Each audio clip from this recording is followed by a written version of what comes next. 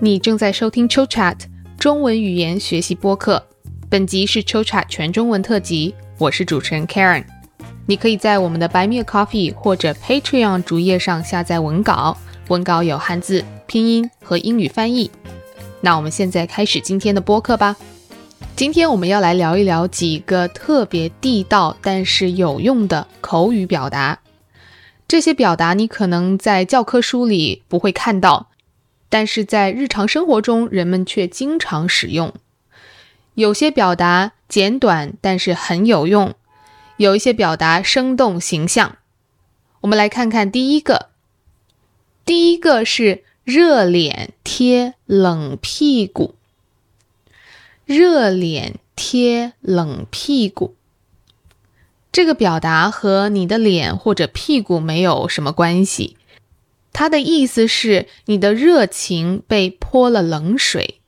比如你很有热情的想去做一件事情，但是对方态度很冷淡，对方一点也不热情，那你就热脸贴了冷屁股。或者你可以说，你用你的热脸贴了他的冷屁股，意思就是你很有热情，但是他一点儿也不热情。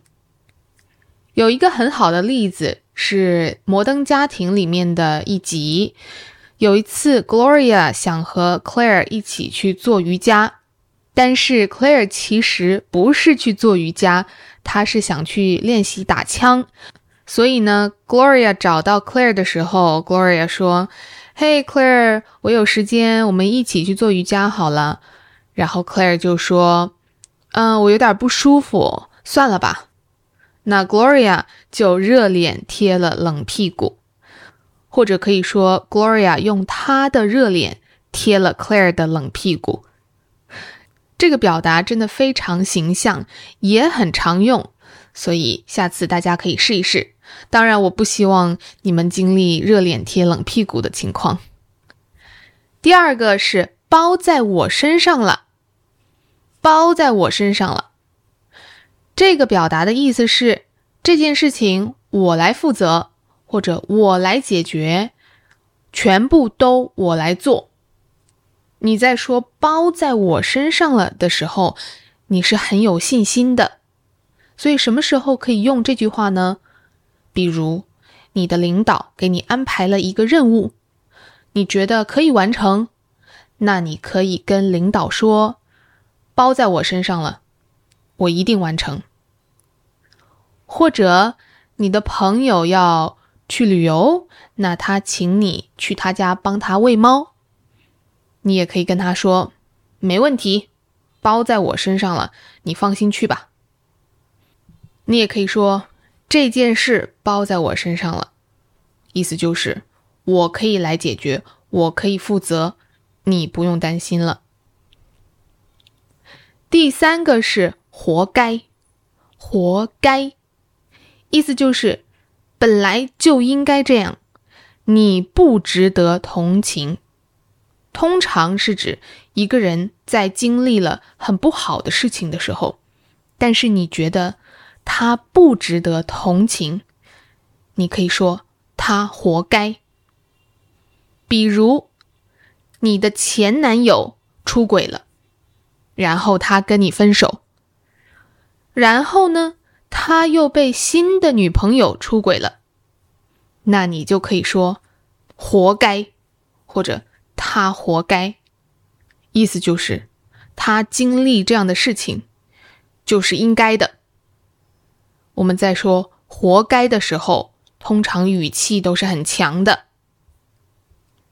下一个是好险。险是危险的险，好险的意思是太危险了。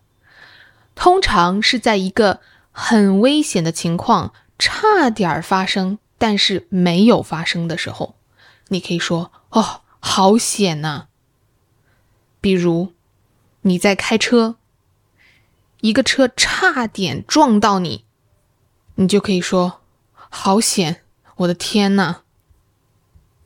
我们再举一个例子，比如考试60分及格，你刚好考了60分，所以你刚及格，那你可以说好险，要是再不及格，我妈又要骂我了。所以就是当一个很差的事情差点发生，但是没有发生的时候，你就可以说好险。第5个表达是算了吧，这个可能有一些人已经知道了。算了吧，它表达的感情是你要放弃，你不想再要了，或者你不想再做了，不想再说了。比如你和你的伴侣想在家做饭，但是呢，你们看了一下菜谱，又看了一下冰箱里的食材，你们觉得太麻烦了，还要买菜，回来还要准备，还要洗菜，你就可以说算了，我们还是出去吃吧。所以在这个情况下呢，你们就放弃了，不想在家做饭了，你可以说算了吧。有的时候我们也经常说算了算了，说2次，意思是一样的。我记得有一次我和我妈吵了一架，我妈是一个比较迷信的人，她相信很多风水的东西，所以有一次她来我和百威的公寓，看到了我们卧室的床头是朝着厕所的方向的，然后她就说床头朝着洗手间是不好的，你的身体会不好，你会生病，怎么样。但是我们的床非常大，所以其实我们是改变不了它的方向的，我们也搬不了。我妈就一直说，你们应该把那个床换一下位置啊，或者说要不然你们再找一个新的公寓吧。我是不太相信这些东西的，但是我知道跟他吵，他也不会被说服，也吵不出来一个结果。那这个时候我就可以说算了算了，不想吵了。最后是怎么解决的呢？我问他说有没有一些其他的方法可以破解这个迷信，他就上网找了一些破解的方法，其中一个方法就是在床头柜里面放一些炭包，所以我就听他的话了，因为我也不想让他担心，所以这个事情就是这么解决的。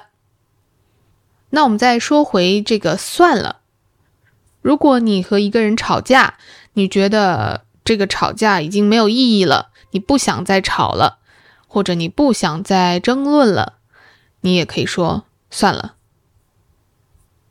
下一个是别逗了，逗是开玩笑的意思，别逗了就是别开玩笑了，通常是用来表达你很惊讶的感情，或者你不相信对方说的话。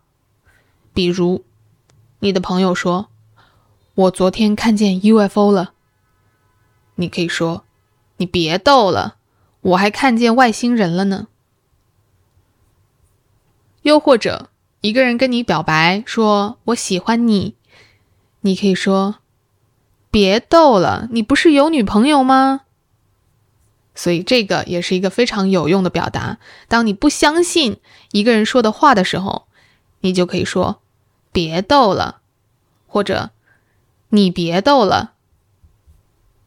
下一个是怪不得，怪不得，意思是你明白了原因，你不再觉得奇怪了。